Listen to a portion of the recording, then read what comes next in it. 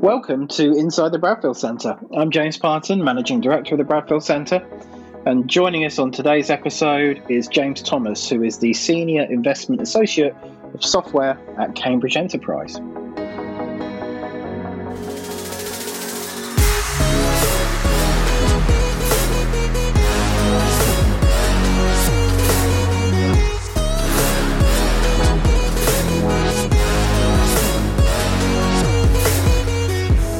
So I'm really looking forward to this conversation, and there's a lot of ground I want to cover with James today. So in no particular order, just getting to understand a little bit more about the Cambridge Enterprise organisation and how that might work globally with other universities, types of support they provide their teams, the challenges of translating research into product market fit, I think is an interesting topic, and just getting a sense from James, like what's hot, what are they looking at, what's the exciting technologies and opportunities coming over the horizon. So yeah, I'm sure it's going to be fascinating.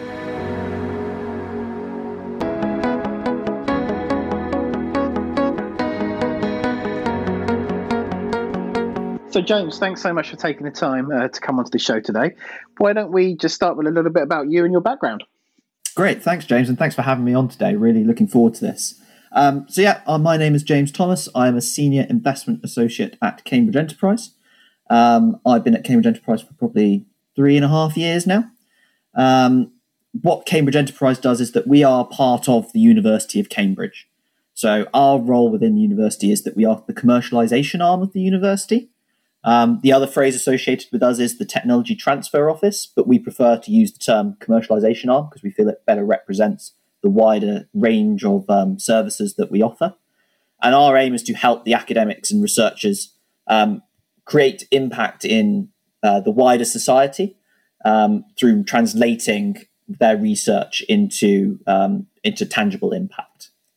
So that's what I do. That I'm part of that organisation. On the personal side of things, I've been in Cambridge for just over 20 years. So seen quite a lot of change happen in the city over that time. I arrived at Cambridge Enterprise after a stint at Black Dot Solutions, which is a software company based in Cambridge, not a university spin-out, but a software company. Before that, I studied at the university as well. Interesting. So, I mean, I guess, yeah, in some ways, you've got a really exciting role in the sense that you must be seeing everything that's kind of bubbling up inside, one of the most successful universities in the world. Can you give us a sense of what that's like on a day-to-day basis? How does the process work in terms of, how do you discover interesting projects? How do you build your kind of deal flow in that sense? Absolutely. Yeah, no, it's a great question. So of the 3 units we have at Cambridge Enterprise, we've got our consultancy team, which helps helps academics be consultants to third-party organisations. We've got our technology transfer team, which helps with the licensing of intellectual property into third-party organisations. And then we've got the seed funds team, which I'm part of, which is on the investment side. Now, the reason I mention this is because us on the seed fund side of things, when we're trying to find university spin-outs to invest in, 70 to 80% of what we're investing in comes through our technology transfer team. So what these guys and girls are doing is they're going out into university on our outreach programs. So we all run talks in the different departments around the university. We're encouraging the academics and researchers to place their disclosures with us. And then when they place their disclosure with us, we'll make sure we have a policy of trying to have a meeting with everybody who places an inquiry with us, providing they're part of the university and within our remit. And what they'll do is that they will help those academics build up those commercial propositions. And hopefully, once they grow into something that looks like it should be commercialized through a spin-out, not what all technologies should. And that's something perhaps we can cover later. But if it looks like that the technology, the viable commercial route should be through a spin-out, then they'll get us involved on the seed fund side of things as well. And so that structure that you describe, is that typical of most kind of global universities? Do you see differences? What kind of approaches and how do you kind of compare to other leading institutions? Yeah, it's a good question. I'd say one thing we're very lucky at Cambridge is that what I refer to as central university. So we're set up as a 100% owned subsidiary, but we have a lot of support from central university. We're an organisation of 80, 90 people, something like that.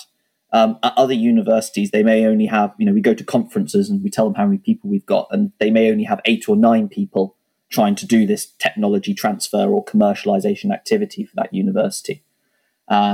So we are lucky in that we're one of the few universities that has a fund that can invest into our spin-outs, and equally to have so many people that we can do what we call a case-by-case methodology. So we will look at each case on its individual merits and try and treat them in different ways. But other universities, sadly, simply don't have the resources to be able to do that, and they have a slightly more standard approach to the way they do things.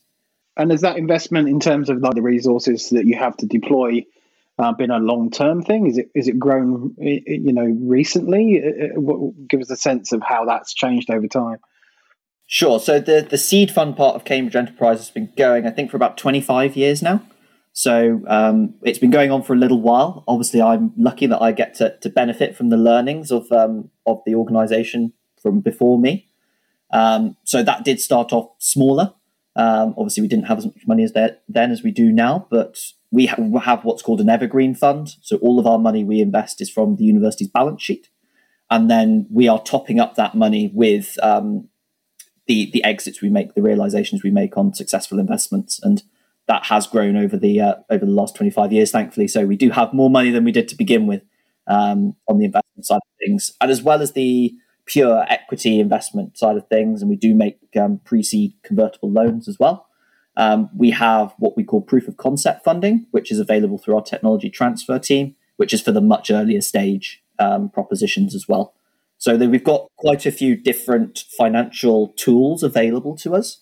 And what we try and do is we match up the technology or the company to the stage of financial support that's most relevant, and help them build a proposition that will hopefully aim for that funding or investment to be approved. And then we have various other non-financial resources as well that we can use to leverage to get the most out of these propositions.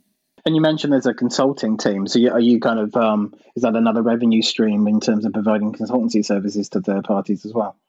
Absolutely, yeah. So we often find that external organisations are very keen to make use of the world-leading experts that we have at the university. Got a great pool of resources there in that sense.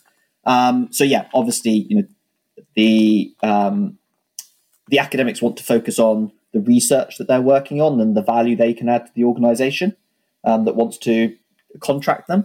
And what we can do is we can provide the administrative services, give those academics the peace of mind that everything's being dealt with behind the scenes, that they get access to indemnity insurance, they can say they're working on behalf of the university. We'll negotiate the value of their contracts to make sure that they're getting full value for their worth. And when it comes to the spin-outs, it's quite often that if the academic, often there's a group around a technology that results in a spin-out, it's not uncommon for the principal investigator, the PI, to stay in the university and then provide consulting services to the spin-out afterwards. Interesting. So, I mean, the kind of nub of what you do then, I mean, what challenges do you see in terms of, translating research into, commercial undertakings or finding product market fit? Yeah, so I'd say there's a few challenges around this. I think one of them is around simply asking the academics, and this is in the context of technologies or research that they want to commercialize as opposed to the consulting side of things, is kind of like, why would somebody buy this? One of my colleagues likes to refer to the so what methodology. And the aim of that is to bring out the difference between features and benefits. So features being what the characteristics of a product is or a service, versus the benefits, which is actually the value that it will provide to the customers. And then once you know what those benefits are, you can then go and test them in the market. The slightly brutal way I put it sometimes is that customers often don't care how your thing works. They just want to know what it's going to do for them. And so what we try to do in our early conversations with the academics and researchers is draw that out, because we've all got backgrounds where we sit at the interface of that research and commercial worlds, and so we are asking those questions that in the academics language to try and draw out those benefits that we can then translate, and then the academic can take to the commercial organisations. And I'm guessing you provide a kind of range of supporting mentorship and services to help them, establish the kind of formation of a business, and maybe do you go as far as like helping them with hiring and recruitment, that kind of stuff as well? Yeah, we've got a few different ways in doing this. So one of the things that I contribute with internally at Cambridge Enterprise is our Expert and Mentors program. And this is a group of people who've altruistically chosen to give up some of their time for free to help our researchers and our spin-out companies. So we've got them all categorized in terms of what their expertise and their background is. So if we need to bring someone in who's got a particular expertise in a certain industry, then we'll go and search our database and see if we've got anyone with that we can match them up with. We're also very lucky in that we've got Paul Bailey, formerly Bailey Fisher, who is our entrepreneur in residence for talent. And so we often get him involved on the team building side of things.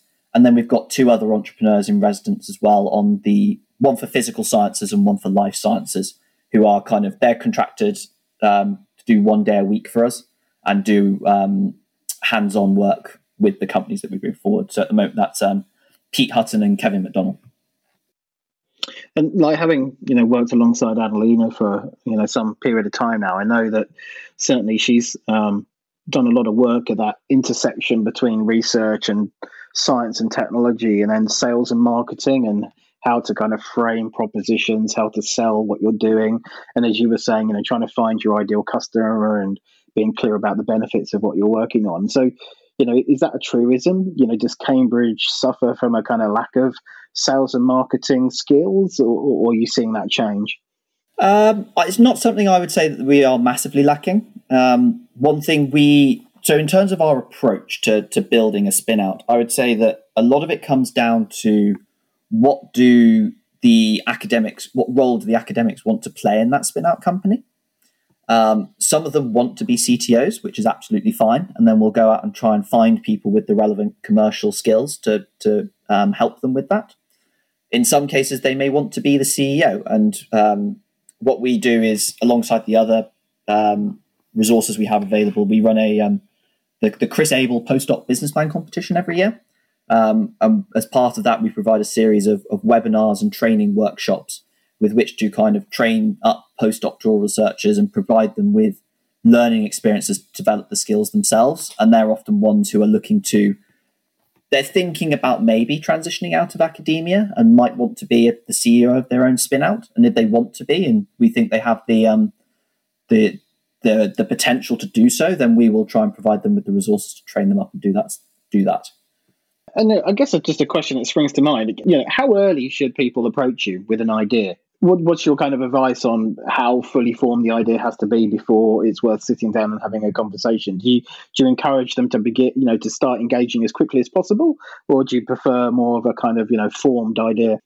So we do encourage people to come to us as early as possible. An indication of this is we have an idea form on our website that we would encourage people to fill in. Obviously, we have to restrict this to people who are associated with the university, but anybody from across the university is very welcome to fill that form in, and they'll get a response.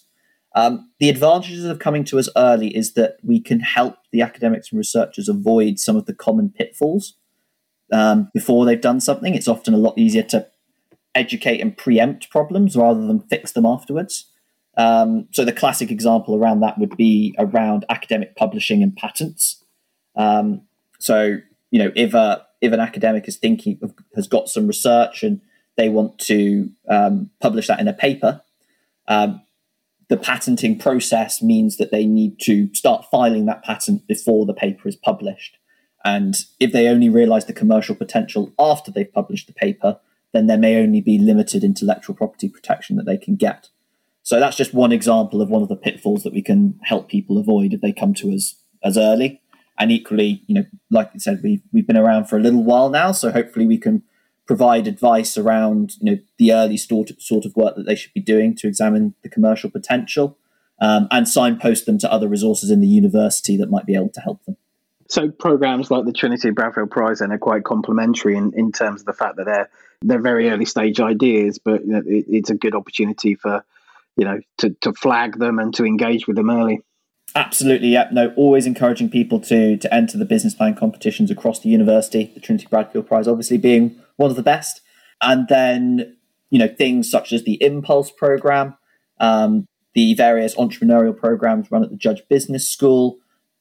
One of the great things about Cambridge is that there's a real entrepreneurial culture around both the city and the university. So there's no shortage of places to look for help. And yes, if you come to us super early, we may not take you on immediately for follow-on steps, but we can point you to other places where you can go and build out what you've got and then come back to us again at a later date as well. We're very happy to be kept up to date with progress and things like that. Just to pause the conversation a second and tell you a little bit more about the changes we're making at the Bradfield Centre, we now offer a whole range of new flexible membership packages which support home workers, hybrid home working blended with access to high quality office space and meeting room hire by the hour. Starting from as little as £45 per month, visit bradfieldcentre.com for more information or call 01223 919 600.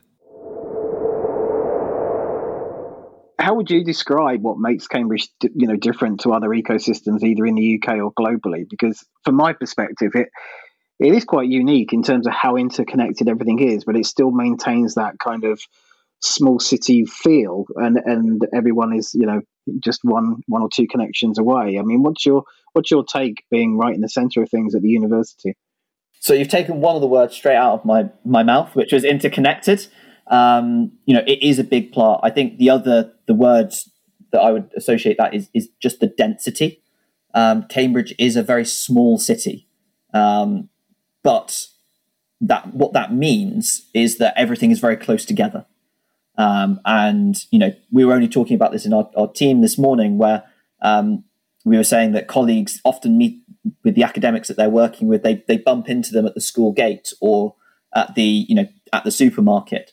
So there's lots of opportunities for serendipity, and they auto-generate, as opposed to in perhaps a bigger city where you might not bump into these people because they're living in the suburbs or whatever it is. So I think that definitely plays a big part of it.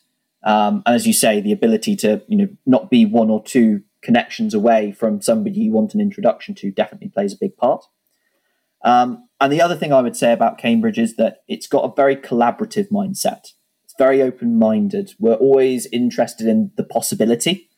One of my colleagues has the attitude of, well, we might as well introduce two people because what's the worst that can happen? They can probably have a really interesting conversation.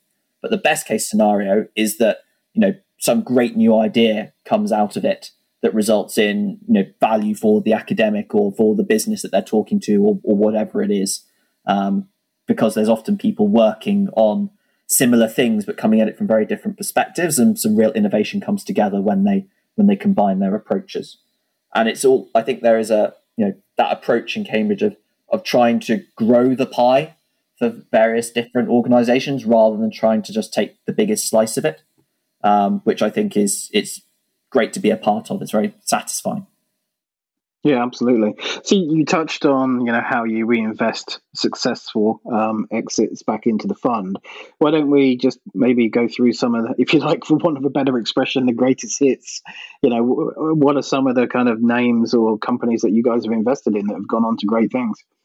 Yeah, no, absolutely. So I would say that we're very lucky in that Cambridge is also so great in so many different fields, which means we've got a real variety of greatest hits. So on the software side of things, obviously Vocal IQ, which was Professor Steve Young, and that was sold to Apple, and a lot of their technology went into what everybody knows as Siri. That's obviously quite a nice tangible one that we can point to.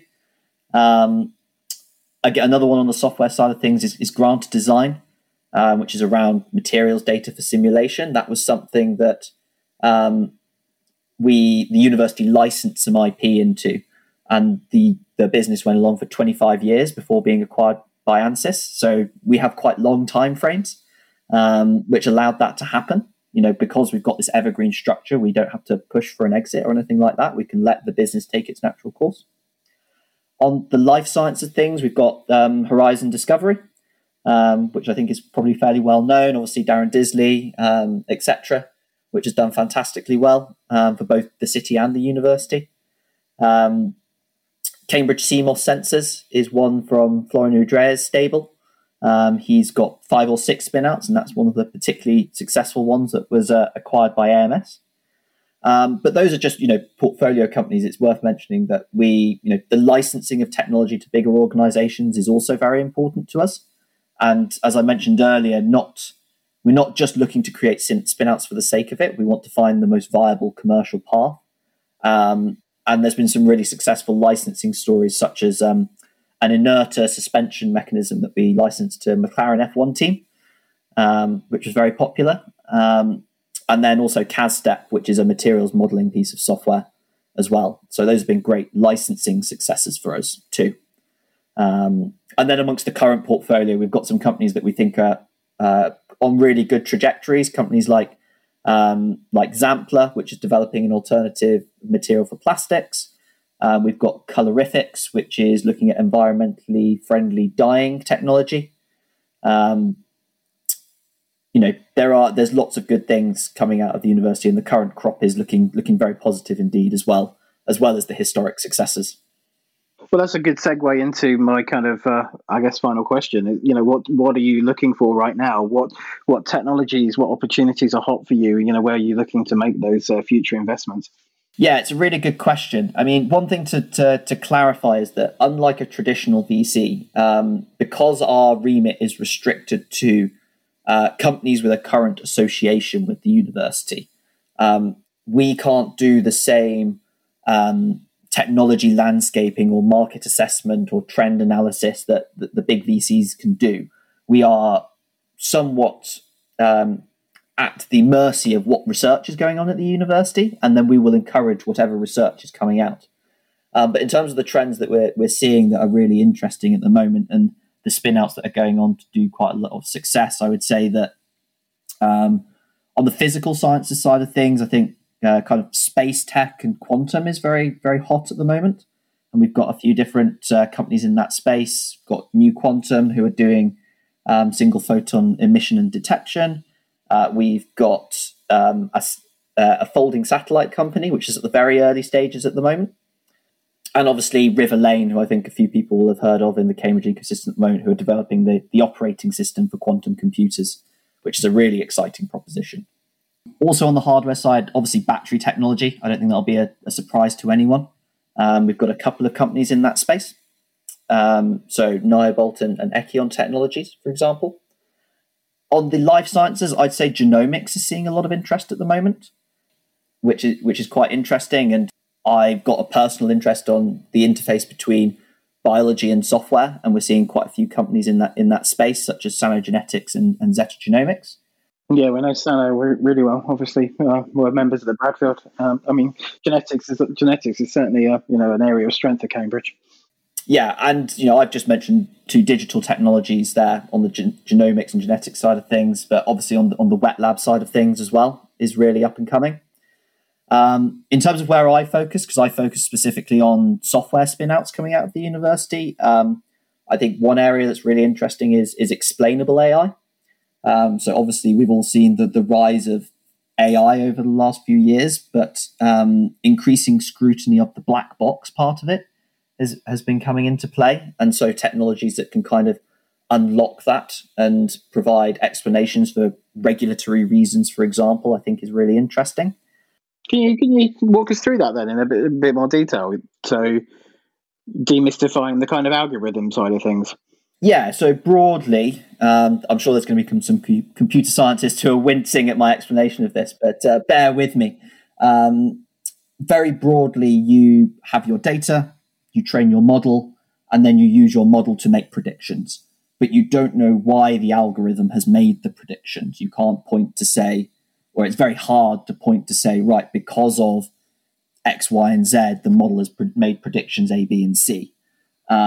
So if I can try and draw an example of, if we go into radiology, lots of interest in the use of AI to speed up the processing of medical imaging and perhaps pick up on cancer in X-rays and that sort of things. At the moment, the algorithms broadly can identify what in the on the scan has resulted in them flagging it as a potential cancer risk, but they can't tell you why. They've just, at the very basic level, looked at a set of images and identified the common themes, but they can't necessarily communicate to the users of the technology what those common themes are. And obviously, from regulatory purposes, you need to know why you're making a medical decision, not just making one. Yeah, absolutely. Interesting. Hopefully I won't get too many listeners calling in to correct me on that one, but hopefully that's given a broad overview. And then coming back to the themes, I'd say data is really interesting. I know that's quite wide-ranging, but what we're seeing is that there is a lot of industries, for example, the construction industry, has historically already been gathering a lot of data, but they haven't actually made use of it yet. And so there's an increasing driver from the higher ups in big companies saying there is a cost associated with storing all this data from the sensors we've got on the buildings, etc. How can we actually leverage that data to generate value rather than it just being a cost? So being able, these kind of big data technologies to be able to draw insights out of the existing repositories of data, I think is quite interesting. And then the final one that really excites me is cross-discipline work. I mentioned earlier the interaction between software and life sciences. Equally, we've got a really interesting company that we're working with called Burst AI, which is a collaboration from an academic at our linguistics department and some researchers at the Institute for Manufacturing, which is part of the engineering department, which has been looking at transparency of supply chains. So it's all been using natural language processing technologies to build out those supply chains from publicly available information. So, not natural bedfellows, linguistics and engineering, but some really interesting breakthroughs in that space. And I don't think they'll be the last. Interesting. Really, really interesting.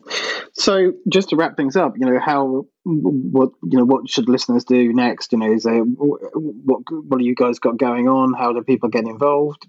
Yeah, absolutely. So I would say if you're interested in learning more about what Cambridge Enterprise does in the context of the wider university, there's some great case studies on our website, and obviously there's our annual reports available there. I think our 2020 annual report is imminent, so there'll be some new content there for people who've been there before too. We, as I mentioned earlier, we run the Chris Abel postdoc business plan competition every year. We're starting up the advertising for the launch of that. We've got our launch event on, I think the date will be the 28th of April. And then if you want to plan ahead to November, we've got our grand finale for the 11th of November, and we're going to be doing that virtually again this year, given the current conditions. So is that open to anyone to come in and just watch, or? Absolutely, yeah. So anyone can come and watch the grand finale. Obviously, it's a bit early to open up sign-ups for that yet, but we obviously will do it in due course. The launch event is probably more for people who are interested in entering. So that's more for the postdoctoral researchers themselves, or equally individuals who are interested in teaming up with a postdoc. We only require there to be one postdoc on the team. So we run some collaborations with the Judge Business School to try and pair up MBA students or entrepreneur students with postdocs to kind of form those cross-discipline teams to get those complementary skill sets together.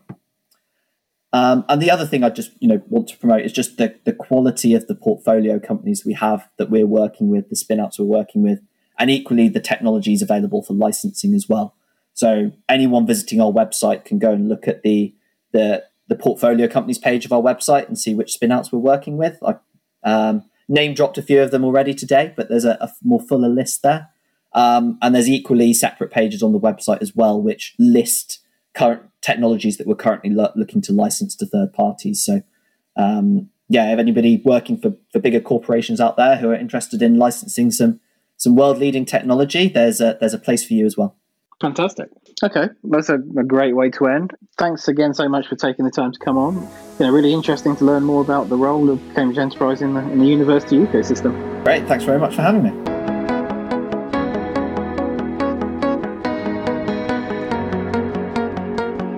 So James was great. I think he answered all of the questions, got some really great insight in terms of what Cambridge Enterprise's mission is and the kind of support that they provide. Thought it was really interesting that how they're kind of organised in terms of having the consultancy arm, the technology transfer arm around licensing of intellectual property, and then the seed fund as well. And also, really surprising to just get that size comparison, just how much larger Cambridge Enterprise is versus other universities that James has encountered. So I think that's a real testament to Cambridge spotting that opportunity to really invest in this space, and seems to be paying dividends as well. And really interesting just to hear what they're looking at right now, how they interact with the university and promote themselves. And as we hear a lot of times on these episodes, just how connected everything is in Cambridge, which is, really a big part of the ingredients of the success of the city. So definitely check out their website. If you're a student at the university, reach out, start a conversation with them. And if you're in business, if you're in a company and you want to work with the Cambridge University, then you know where to go and make contact.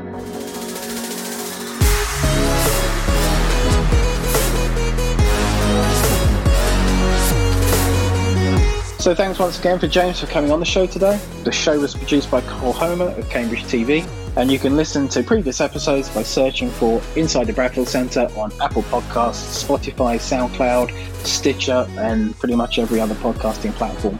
Please take a second to give us a 5-star review. It'll really help us get the show out there to other people.